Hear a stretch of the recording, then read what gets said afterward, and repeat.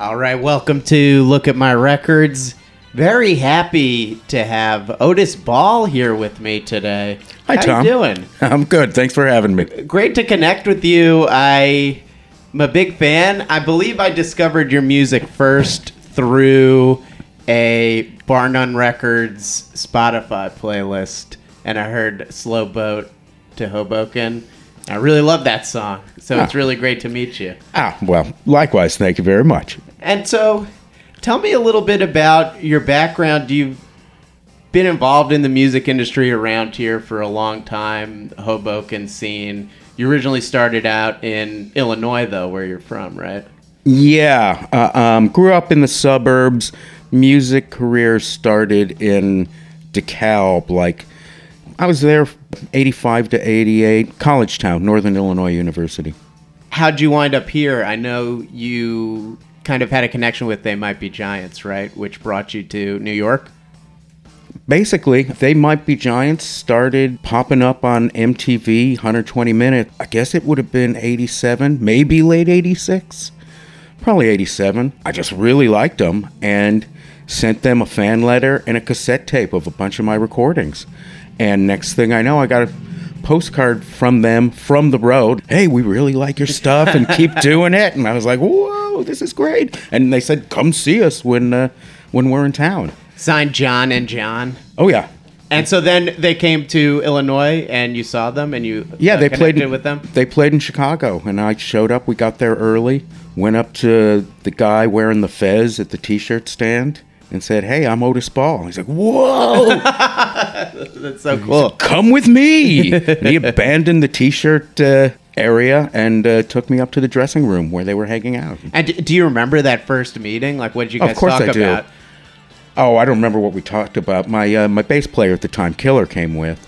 We were both just.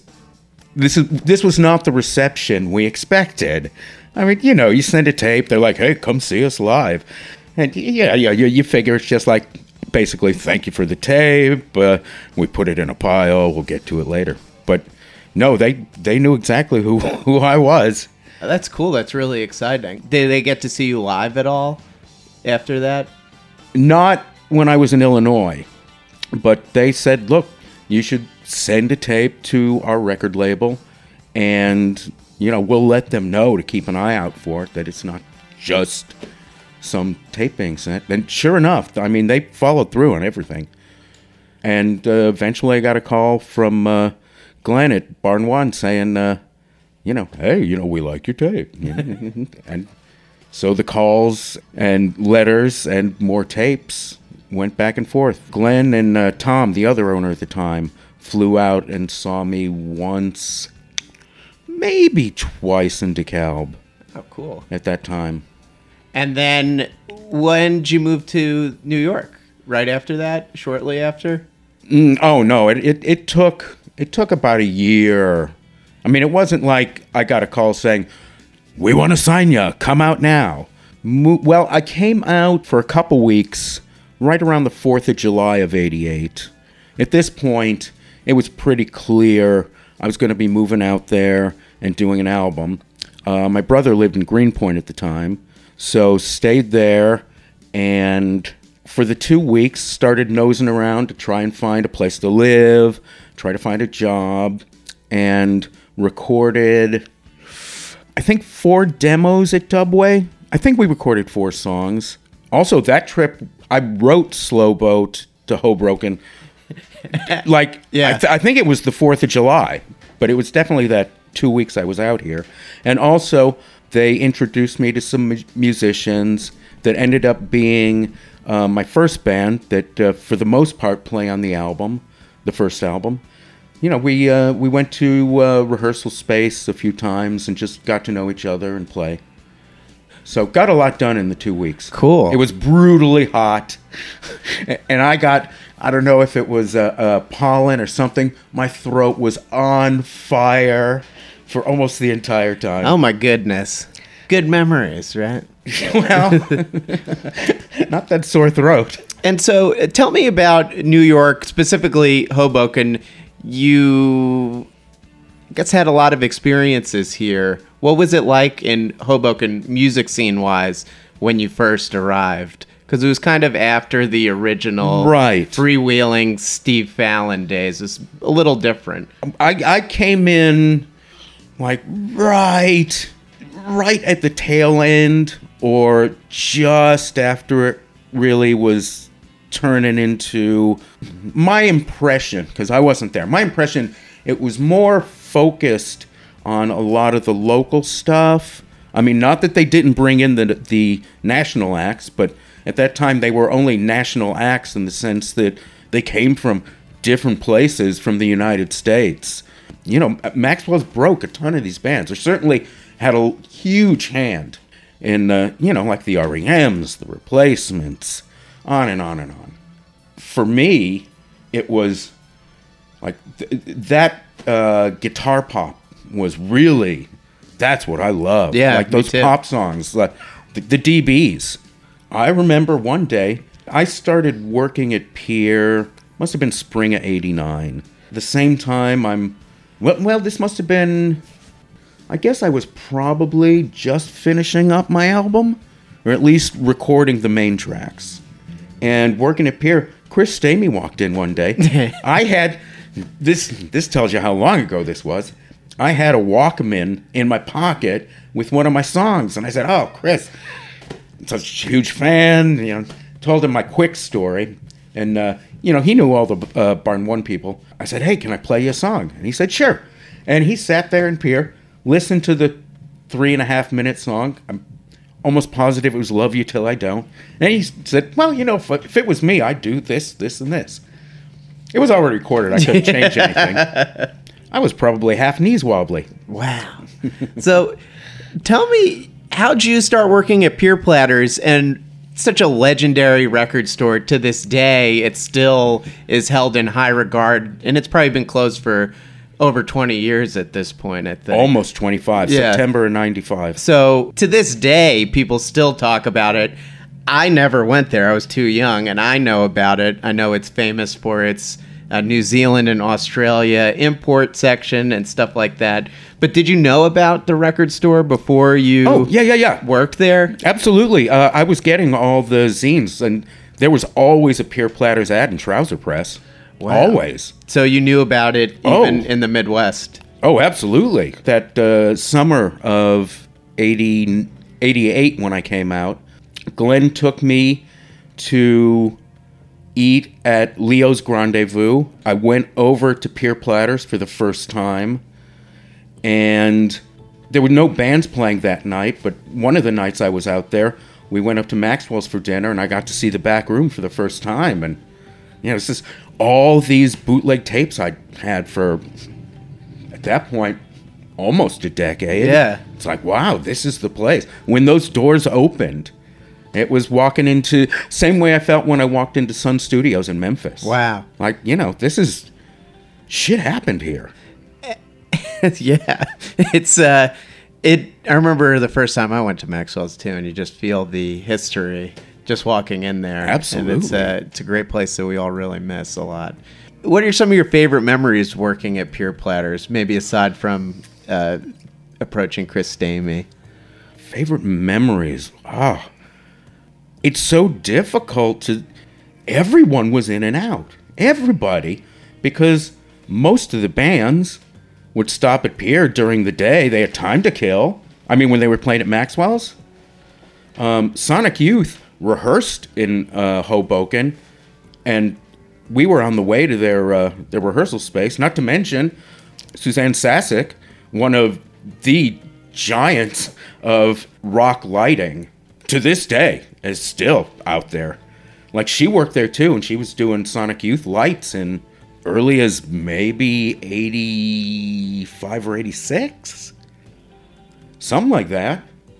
Got to meet all kinds of people, and after the first year and a half or so I was there, after I made my bones, and Suzanne, who basically at that time it was basically Bill and Suzanne running the place, Suzanne just started getting all these lighting gigs, and she was on the road all the time, and I was more than happy to step up. So then I'm doing ordering and on the phone with Sub Pop, K Records, Simple Machines, Teen Beat, as well as all the distribution companies. And the major labels would call us a lot of the time, like, for the stuff we specialized in. Like, how's this record doing? How's that? Can you push this? Can you push that? So just getting to know people. At Maxwell's, at that time, probably safe to say 3 or 4 nights a week, there was usually at least one band I wanted to see. Sometimes, they were usually 3-band bills. Sometimes just went up because that's where everyone was. Yeah. All your friends. You peeking like, I heard about this band, and you go in, see a few songs, go out, chat some more, maybe have dinner, go back in, see what this other band's all about. And what do you think made Pier Platters so special that it still has this lasting legacy? I think it's a combination of 2 things. Well, really, it's one giant thing. It was that Maxwell's was booking all these new, exciting bands. Pier was selling the records. So the people getting into, like, the really early, call it what you want, indie, alternative, DIY. If you lived in this area, it was probably Maxwell's or CB's for the most part back then. So you get out of the path, Pier's right there. You do your shopping for records. You go up, have dinner at Maxwell's, and then the first band starts. It was kind of as simple as that. It was a combination of Steve Fallon and Todd Abramson at Maxwell's just being right on top of everything. Bill Ryan, when I was there, Tom was doing Barn One at that point. Tom Bejour, right? No. Prendergast. Prendergast, the Irish guy. Yeah. And there was total communication. We sold the Maxwell's. Well, we were one of the places that sold tickets for Maxwell's. Yeah. If you wanted to buy advance tickets, you went to Pier. Over the years, I know Other Music was a place in the city where you could buy them. I have a vague memory that before Other Music, there was a second place that sold tickets, probably in the city. Oh, maybe it was, I know what it was. What was that zine shop on St. Mark's? Oh, what were they called? Yeah. Oh, this is embarrassing. I'm positive that was the other spot. But yeah, some people would go see the bands at CB's. A lot of people knew, well, you can go to CB's and it's crowded and and you can't go to you can go to the bathroom, you just don't want to go to the bathroom. Some people chose to make the hike, take the PATH train and head into Hoboken. And hey, on the way, they could stop at Pier and buy some of the singles that they had a hard time finding somewhere else. Yeah. Or the albums. We had a lot of stuff that were hard, if not impossible, to find, sometimes almost anywhere else. It's really amazing when I hear that. It's great, and it's a testament to how the Hoboken scene at that time. Bill Ryan was such a mentor to me, like in so many ways. When I got here's a story. You wanted some favorite stories from here. Here you go. Here's a story. When I first started working there, they would usually dress up. There used to be, well, it's still there. It's just a cookie shop now, but a really large plate glass picture window, the storefront of Pier. They would put posters or, whatever. Every once in a while, they went out of their way to hype something. When I first started working there, the entire border, like all sides, all 4 sides, were taped with a 7-inch single, like all the way around. Yeah. Like it must have been, 37 inches. They took the actual 7-inch singles out, but it was the sleeve. I'd never heard of this band before. I'm like, all right. It's like, it's this new account that we're dealing direct with. I'm like, okay, great. And they played the single, and I thought, this is kind of fun, I guess. I don't know. It's a little too noisy for me. Couldn't have been much longer after that. Working there one day, must have been a Tuesday. Shipment of 6 boxes comes in from UPS. I'm like, geez, what's in here? Must be a ton of stuff. No, 2 titles. 3 boxes of each. I open these boxes. I've never heard of these bands. We're never gonna sell these. Well, that single was by a band called Mudhoney, titled "Touch Me, I'm Sick." Yeah. The two albums that actually, one was an EP. One was the first Fluid 12-inch. Yeah. And the other one was Nirvana's first album. Oh. And within 3 days, both boxes were gone. Wow. And we had to order more immediately. Wow. Was that the same year that Nirvana played Maxwell for With the first Tad, time with yeah. Tad? Yeah. You can find that on the Mackenzie tapes. Not the Tad set, but the Nirvana set on the Bleach tour. They were opening for Tad. Yeah. Yeah, wow.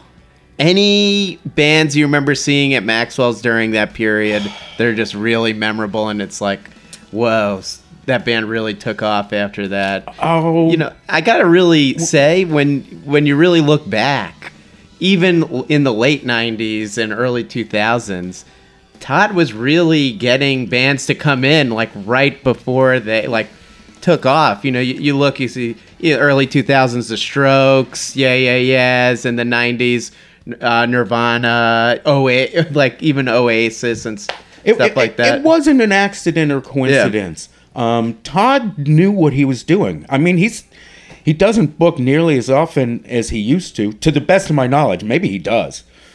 You do any job as long as someone like Todd has. It's not an accident. You learn how to do it. Yeah, for sure.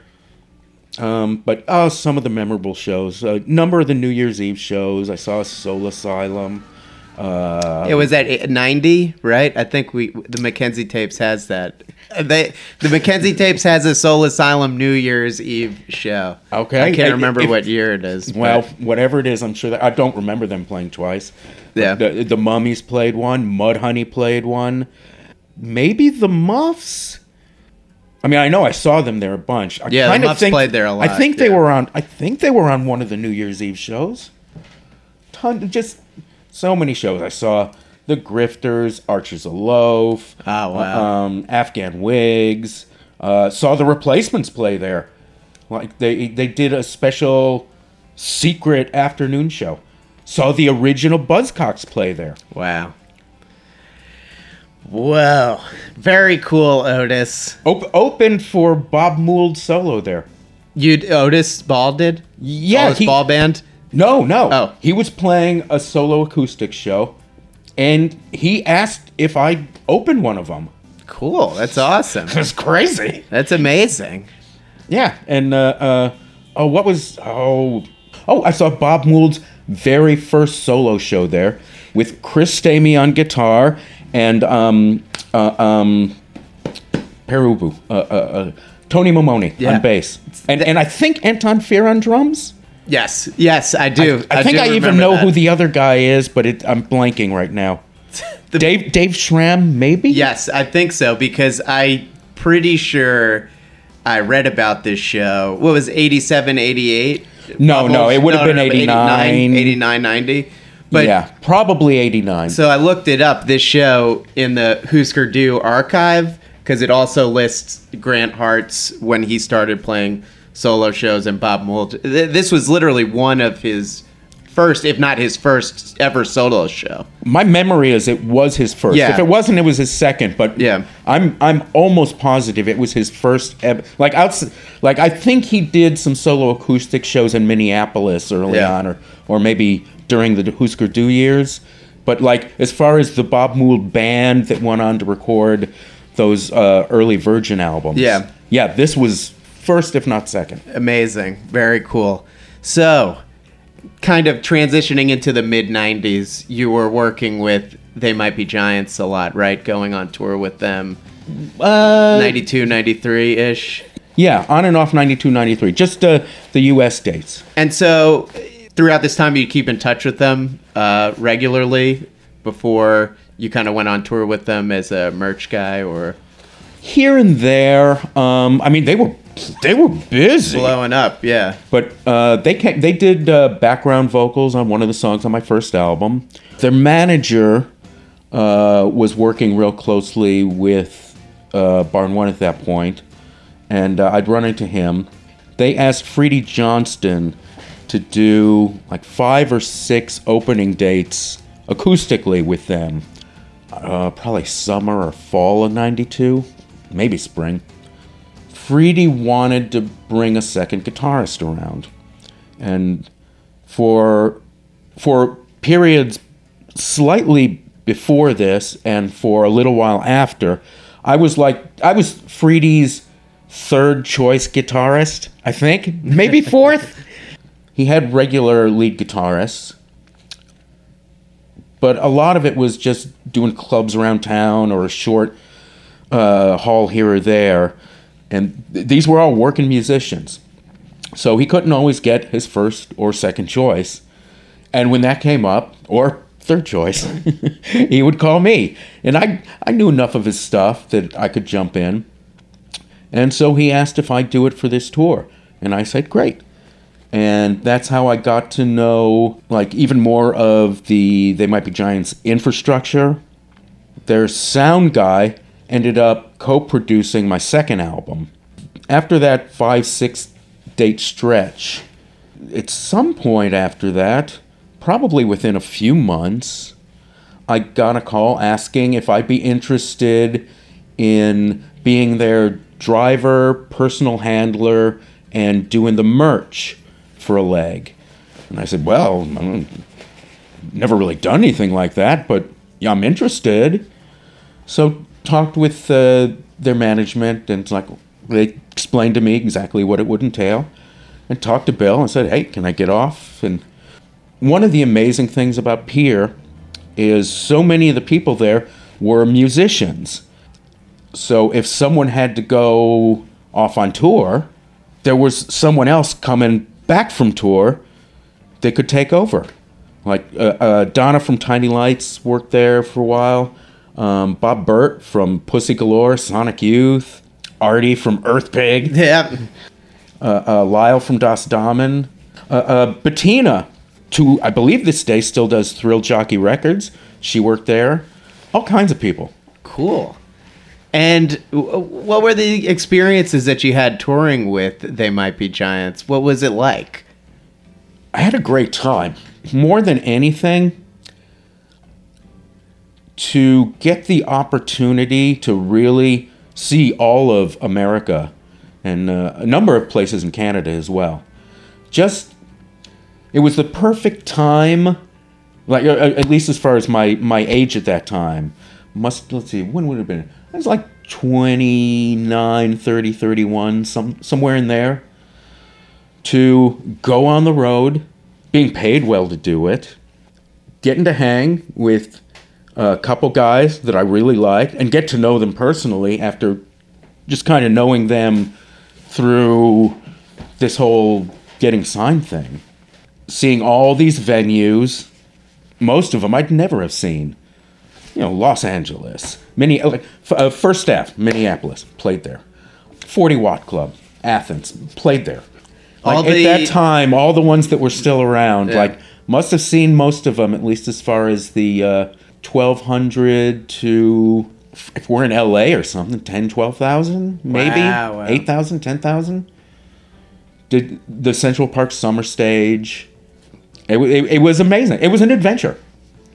It sounds like an adventure, for sure. On one of the legs, Charles Thompson, Frank Black. He had nothing to do. He wasn't recording, wasn't touring, and he and Flansburgh were really good friends. So Frank Black was just, I'm going to come on this Texas leg of the tour.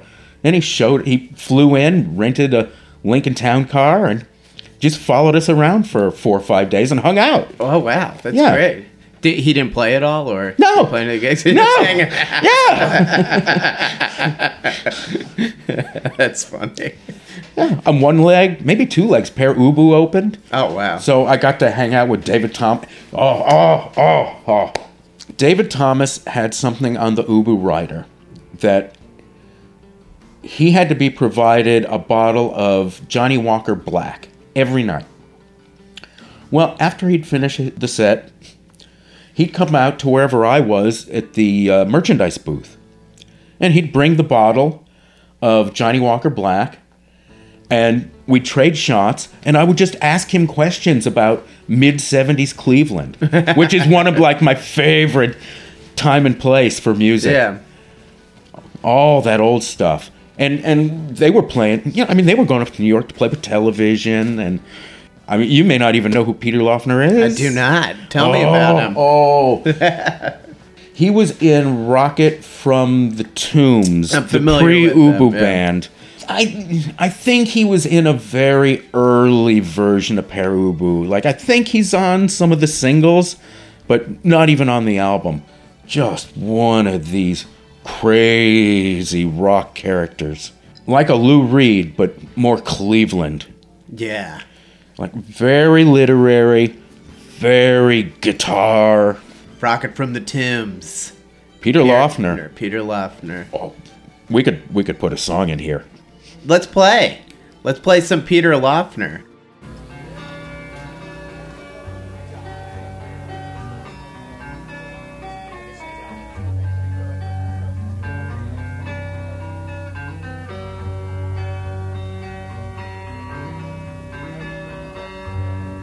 Take the guitar, play her for a ride. He's never once been satisfied. Thinks he owes some kind of debt. It'll take him years to get over it.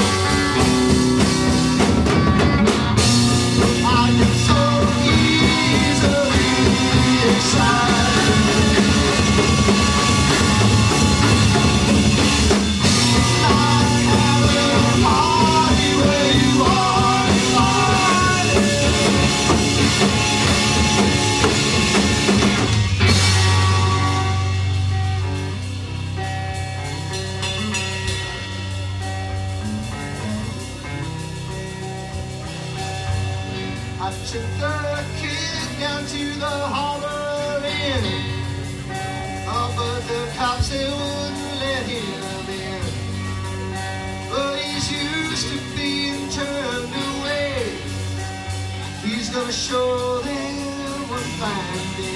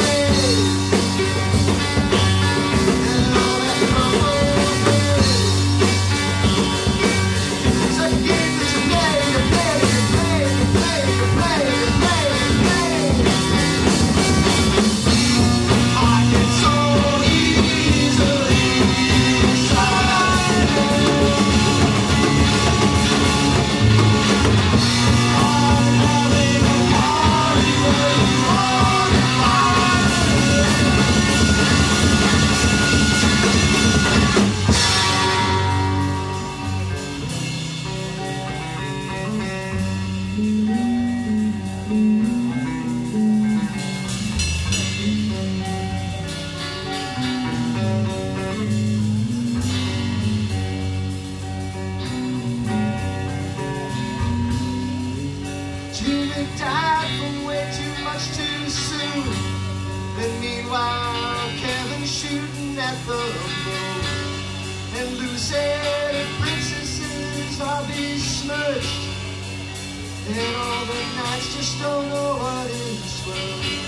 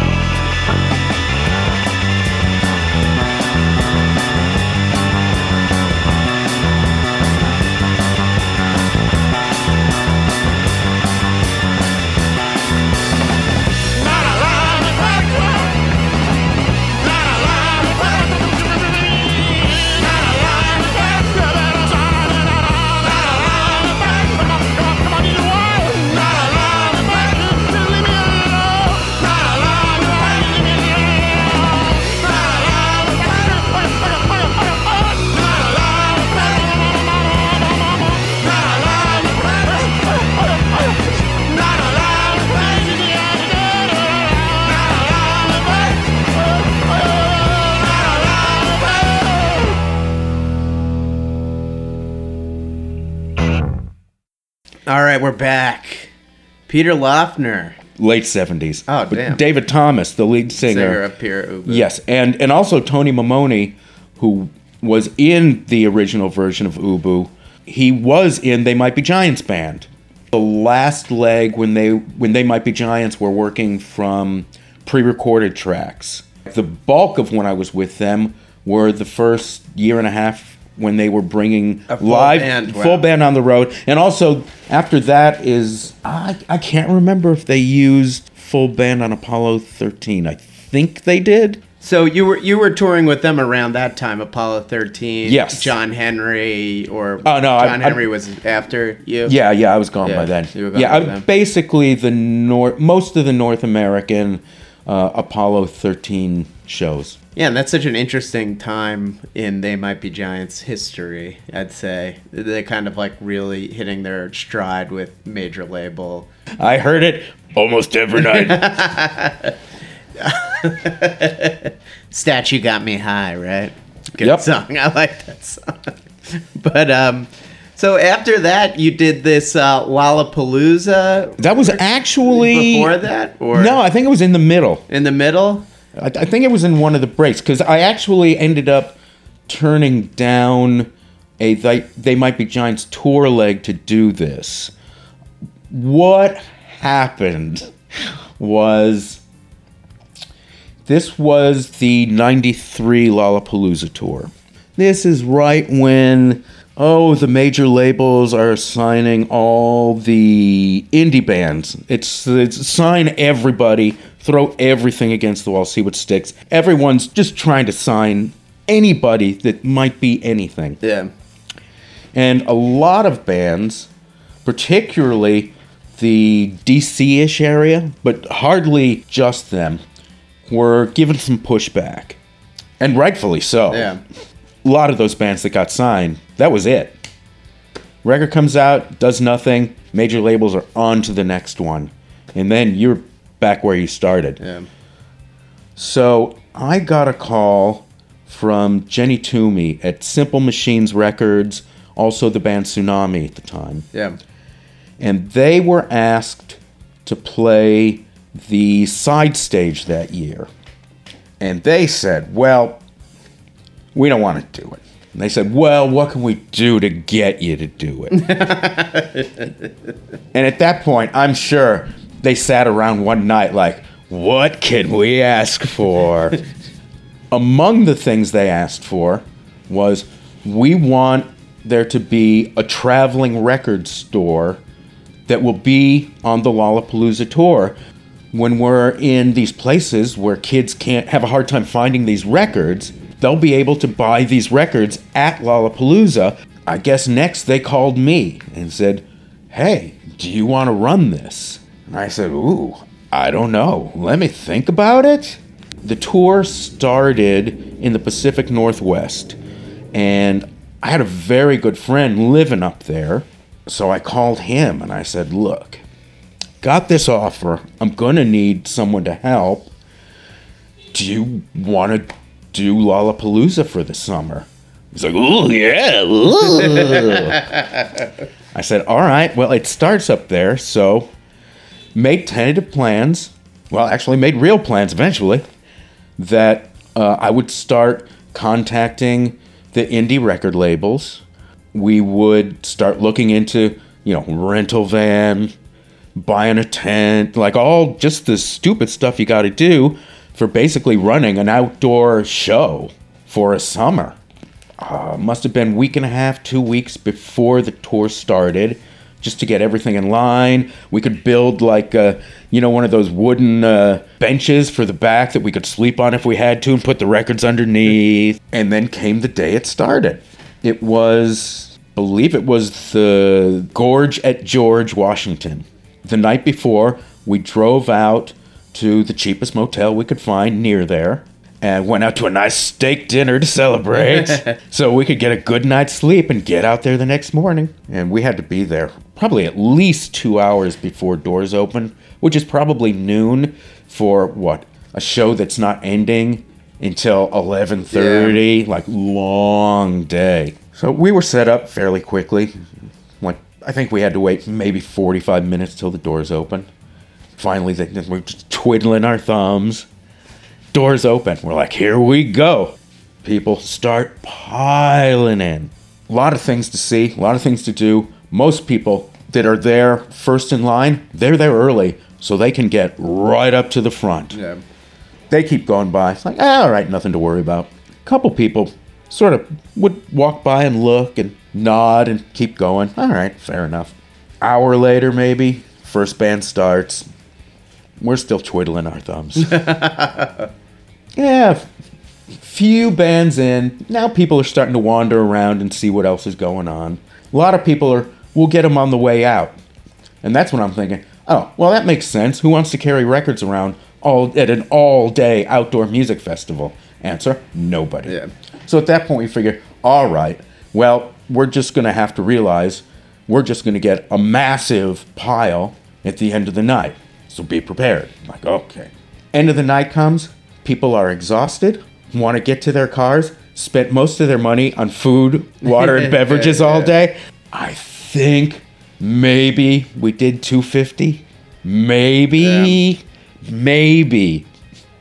So, all right, well, it's the first night. Second show, same thing. Third show, same thing. The next two shows are a 2-night stand in San Francisco. Me and my buddy, that's it, we're quitting. Talked to our contact guy at Lollapalooza who's like, oh no, we really want you to stay. we're not coming close to making our Yeah. nut. Like, to keep going, take more of an investment that I have to cover Yeah. if this keeps going bad. So we had to bail. Yeah. So we did 3 shows. The addendum to this story is the next year, 1994, Lollapalooza. Can't remember. I think it was Sam Goody. I can't remember 100% for sure. One of the chains bought the license to be the record store at Lollapalooza. That entire year in between the two, I got one call from some guy's fanzine. I hope it's not one of my friends. I can't remember which one it is, top of my head. If it was one of my friends, it wasn't just some guy's fanzine. I think it might just be the two. There might have been one other fanzine call. No one from Sam Goody, no one from anyone bidding on this contract managed or bothered to give me a call and say, "Hey, why did you guys bail on this? Just curious." Because if they had, I would have told them exactly why. What happened? Needless to say, Sam Goody did not do it the next year. So that's the experiment of a record store traveling with the Lollapalooza festival. Honestly, any outdoor festival of that length. It's tough. Sounds tough. Well, again, people are just spending their money on essentials all day, and then they just want to go home, if they even have money left for records. Yeah. So Jenny wanted it mostly to be vinyl, and also did not want any major label stuff. It had to be all indie. Who's going to carry vinyl around all day on a summer day for... it's hard. It doesn't make any sense. Yeah. So let's play some of your songs. How's that sound? Sure. So what would you like to play? Let's play something from the unreleased record. I'd love to do that. All right.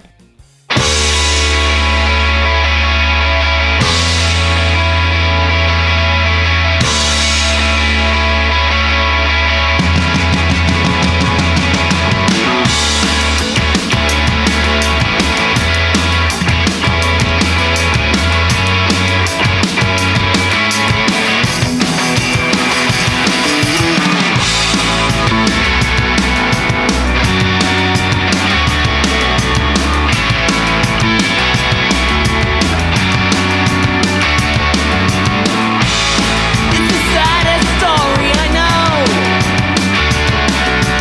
Sometimes I feel like a kid who won't let go. Never mind the staring, nobody there. They better all take back their lives. Yeah, you're the last one home tonight.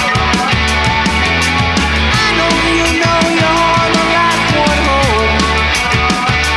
Kick it!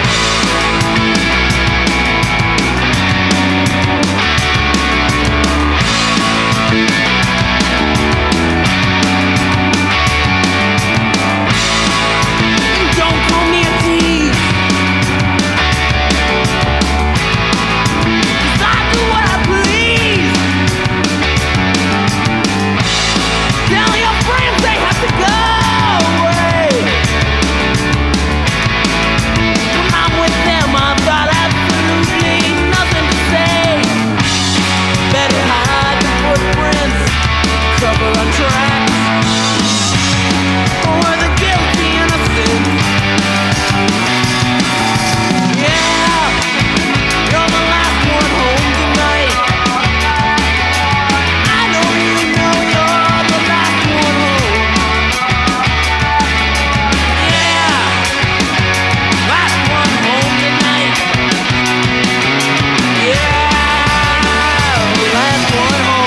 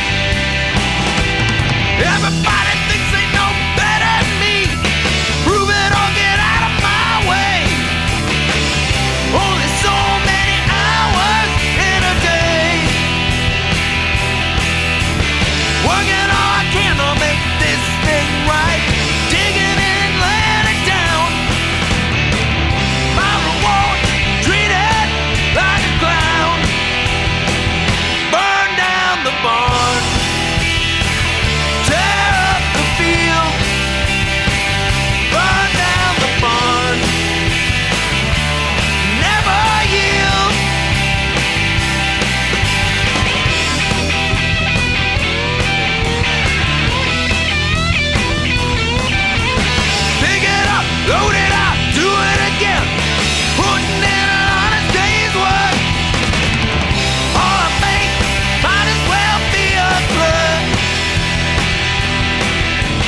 Got a lot of crap in my kit bag, man. Nothing coming back to me.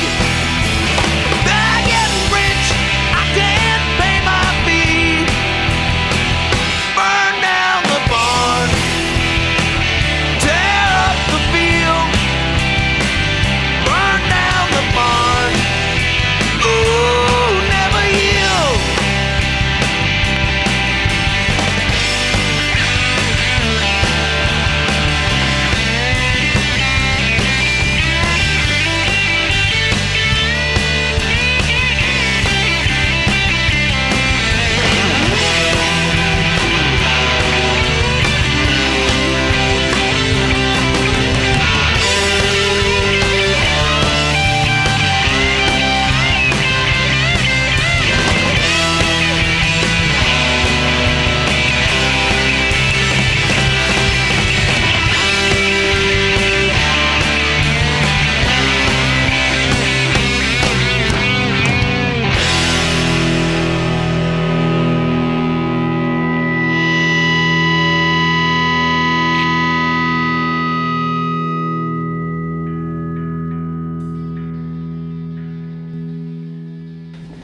Hoboken.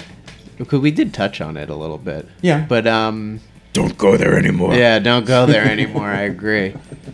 But what do you think led to the change in your stuff you've sent me? You kind of touch on, obviously, this huge change in the music industry and the decline of independently run venues like Maxwell's and stuff like that. What do you think was really the focal point? I mean, probably the decline of physical sales of music and stuff like that. I think the independent clubs still seem to be holding their own. I mean, they always come and go, but you can't go to a live show on the internet. You can see one, you can hear one, but you can't go. As far as what happened to the music industry, in my opinion, it was a lot of bad decisions that started when they were making money hand over fist and thought it would never end. The money thrown out the window during the big heyday. The money thrown out the window during the heyday was a huge part of it. And when would you say Hoboken really changed? Was it when Pure Platters closed? Maxwell's did stay open for another 20 years-ish, but it's definitely a lot different. I guess that depends on what you mean by Hoboken changing. Music scene-wise, like when did you feel like... Music scene-wise? Well, like I'll go back to what I said earlier. I think I came at the very tail end of the real Hoboken music scene. Yeah. I mean, by that time, Glenn had Barn One. Like, Rage to Live was just sort of a one-off. Like, they didn't tour it or anything. DB's long gone. Yeah. Yola were really starting to crack, and probably at that point considered more of a New York band than Hoboken band, or certainly well on their way, at least in the big picture. Although they did, and I believe still do, live in Hoboken. But, that whole scene had either moved up or moved on by that point, for the most part. Yeah. There was still plenty of fun to be had, and some people still live there. Bob Bird still lives there. Bob Mould was living there for a while. Yeah. And while I don't believe he lived there, Peter Buck was a part owner in Maxwell's for a while and was dating a woman that lived in Hoboken. And when he wasn't doing anything, he'd come out and he'd hang out in Hoboken for a few weeks, and you'd see him at Maxwell's hanging out. I still remember Courtney Love stumbling around Maxwell's more than once. Any other memorable stories, such as something like that, running into Courtney Love at Maxwell's, or any other person of notoriety? Courtney Love ran into people at Maxwell's. You didn't run into her if you were paying attention. I guess one of my favorite stories. Back when Bob Mould again. Back when Bob was a part owner and living there, would see him a lot. And one night we were just sitting around talking guitars, and I happened to I don't remember how it came up, but I happened to mention that I had always wanted a Gibson, that all I have are Fenders. And he said, "Oh, well, you know, it's not a Gibson, it's an Ibanez, but back in Minneapolis, in my one of my storage spaces, I have a white Flying V that is a prototype. It's a prototype Ibanez Flying V." He said, "Next time I'm out there, I'll bring it back for you." I said, "Well, I don't know. What do you want for it?" And he said, $300, $350. Later, come to find out, he was talking about the white Flying V he played throughout Husker Du and recorded most of his records with. And if he ever got back to Minneapolis that period, he forgot to bring the guitar back, and I never got it. Damn. So you almost... That is the one that got away. You almost had Bob Mould's guitar that he played throughout the duration of Husker Du. Wow. For $350. Wow. Well, you could have probably sent that to Rock and Roll Hall of Fame or something. That's really cool. Wow. I used to have a guitar strap, like a white leather guitar strap. You know, like those silver letters you get to put on your house? Yeah. Like, you know, P.O. Box or whatever. I got 4 of them to spell out Otis down the front of the strap. But I started taking it to shows and when I was going to meet some of the musicians I really like. And I got tons of them to sign this strap. Like Jonathan Richman, Nick Lowe, The Replacements, Bob Mould, Chris Stamey, I think Nicky Sudden. I'll never remember them all. Wow. Any other memorable shows that you just have etched into your memory from Maxwell's? Any given day, different ones could pop into my head. Saw Superchunk more times than I could remember. Yeah. Loved Superchunk so much. Yeah. Hey, it was always fun when I got to play there. That's cool. Let's play some stuff. I'll bet I can find you a performance from Maxwell's featuring Chris Butler from The Waitresses on drums and Rich Grula from Rage to Live, among other projects, on bass, who were my band for most of 1990. That's really cool. Yeah. Well, let's find one. Look. Otis paid $100 for this axe today, and I'm gonna get every damn penny's worth out of it. Iowa City rules! That's 100 big ones. I'm not talking pennies, I'm talking dollars, you know? Look, We do not scrimp on equipment in this band. And look, enough of this Freebird stuff. We're serious artists. Yeah. We're gonna do our Rush medley now.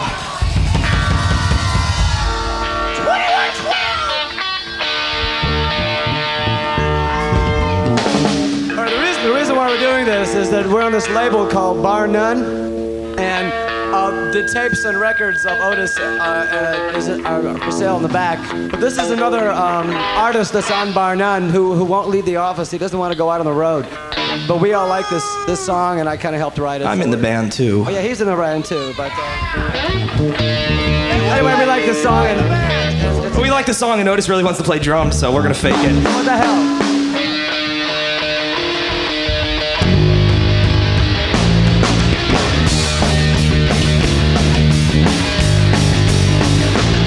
Well, I haul down the hall, feeling nothing at all, and I trip and I fall all the way.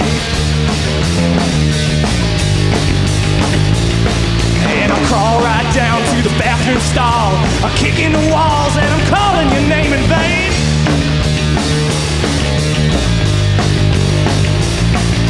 She looked right through me like she never knew me. Enough is never enough. It's never enough.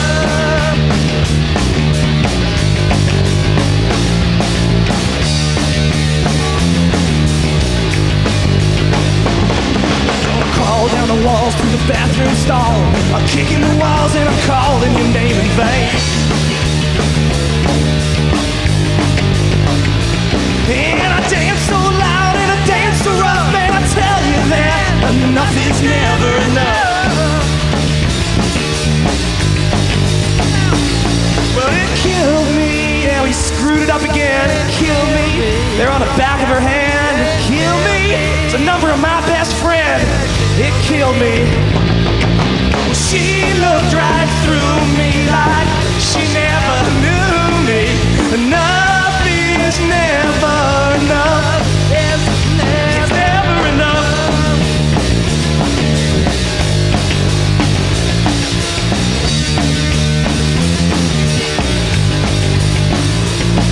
It killed me.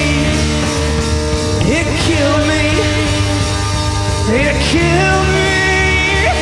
It killed me. Bring it down. It killed me how she dressed so loud. I can find her anywhere in the crowd, and I say, enough is never enough. Is enough is never enough. Enough is never enough. Enough is never enough. Oh, enough is never enough. Well, she looked right through me like she never knew me. Enough is never enough. It's never enough. That's as hard as it is.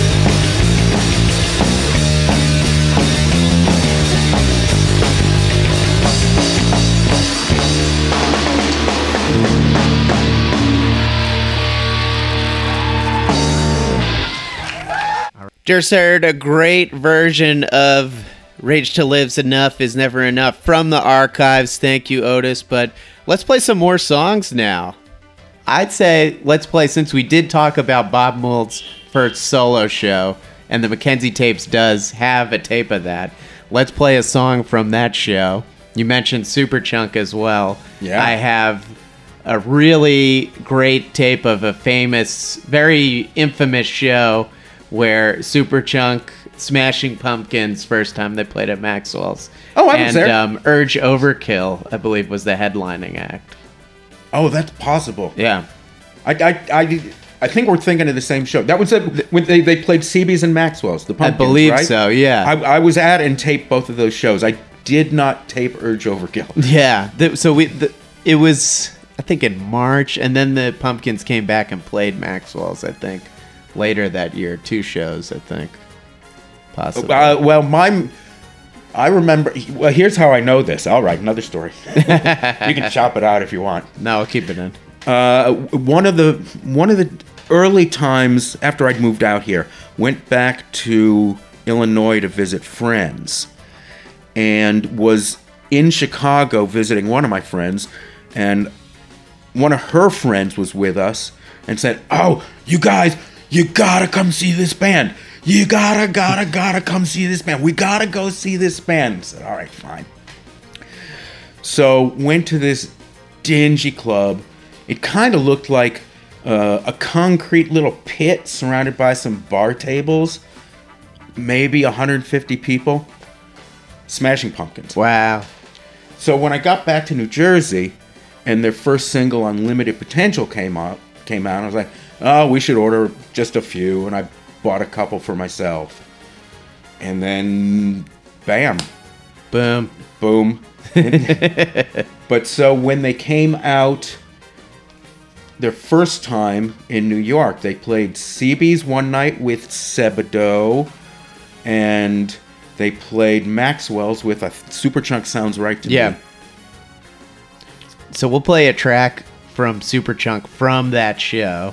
Bam, there you go. And let's throw in a song from Apollo 13 by They Might Be Giants. Statue? Yeah, I love that song. Statue All right, Got Me let's do High. it. All right, so we're going to play those songs, and then we'll be back.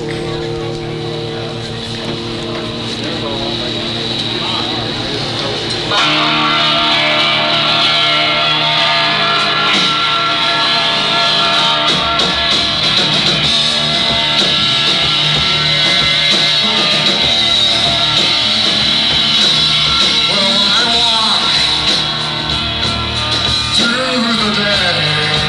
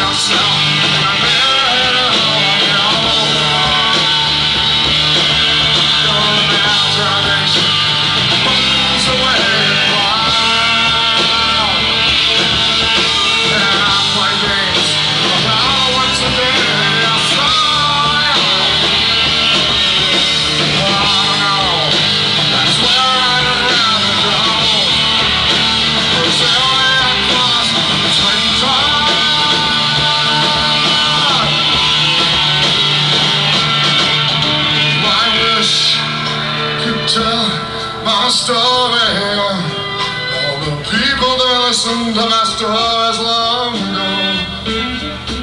Oh, I knew that this would happen sooner or later. That I'd get disillusioned with it all.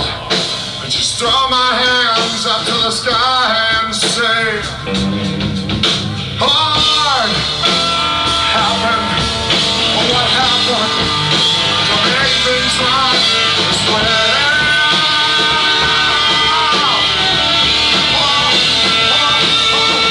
Imagine yourself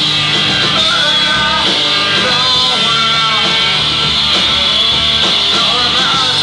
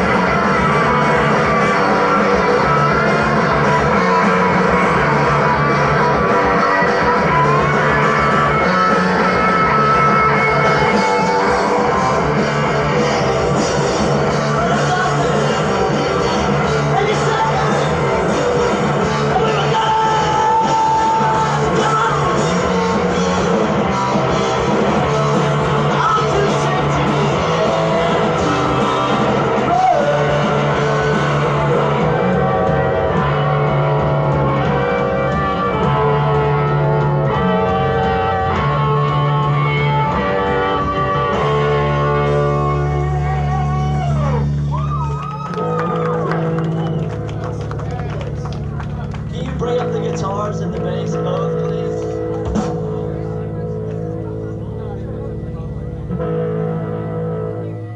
I was having trouble here.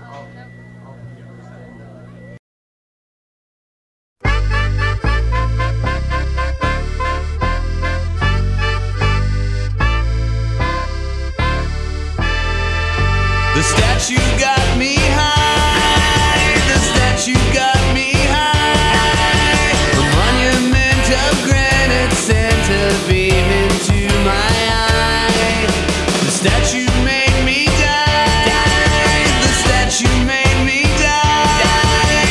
It took my hand, it killed me, and it threw me to the sky.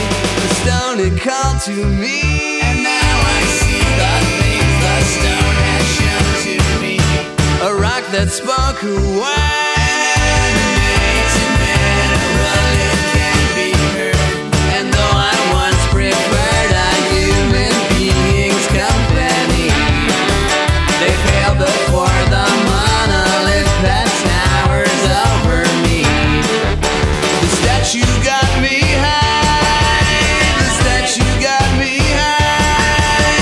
The truth is where the sculptor's chisel chipped away the line.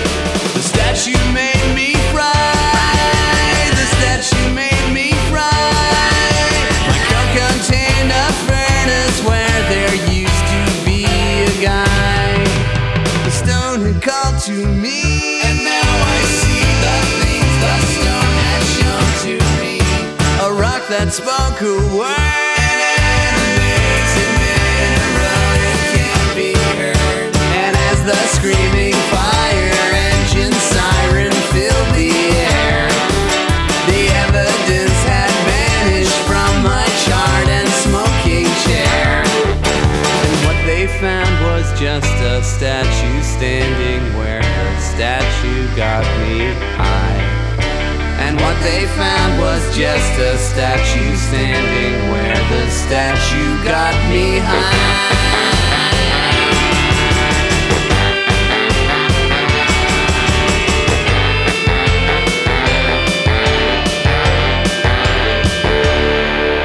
And now it is your turn. Your turn to hear the stone, and then your turn to burn. The stone, it calls to you. You can't refuse to do the things it tells you to. And as the screaming fire engine siren fills the air, the evidence will vanish from your charred and smoking chair. And what they found was just a statue standing where the statue got me high. And what they'll find is just a statue standing where the statue got you high.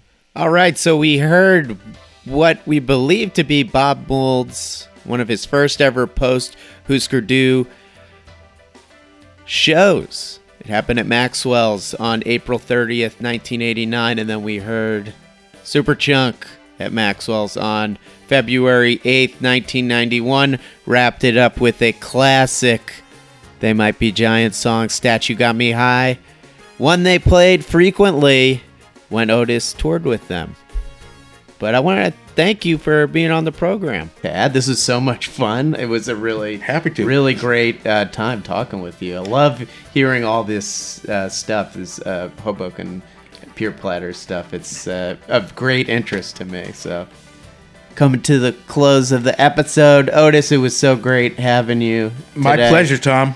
And great stories to tell. It's always awesome to hear them of a great time and place that you lived through. It's amazing. Well, we'll have to open a bottle of Johnny Walker Black and do it again. Yeah, for sure. So, so actually, let's close with one more song of yours. I'd love to play Slow Boat to Hoboken. Oh, of course. So I love that song. It's a great song. And thank you. My pleasure. It was a lot of fun. So here we go, everyone. Slow Boat to Hoboken off of Otis Ball's first record. What's it called again? Love You Till I Don't. Love You Till I Don't. It's got that cool cover where you're like laying down, right? What? Oh, no. I hate that cover. Oh, you hate it? Okay. Yeah. It's But that's a whole nother story for a whole nother time. okay. So They know. Slow Boat to Hoboken. Thanks, Otis, again. Thank Take you, care. Tom.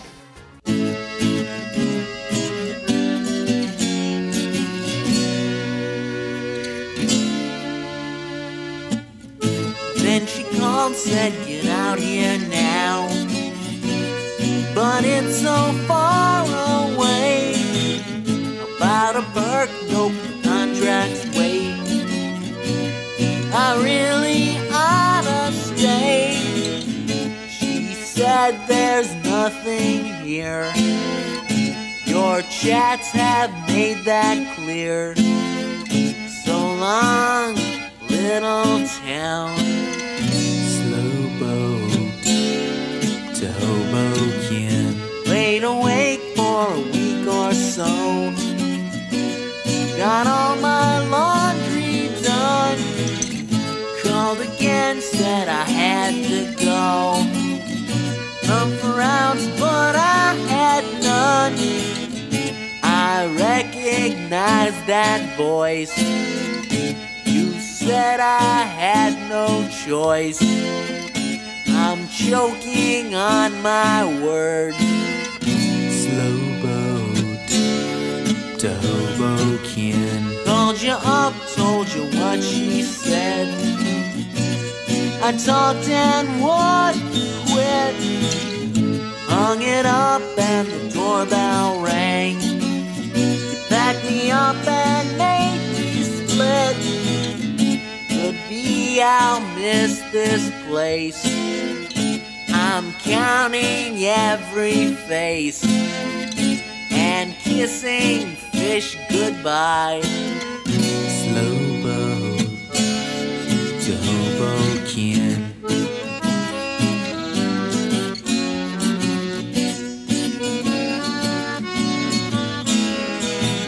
She put my mind on a leash tonight.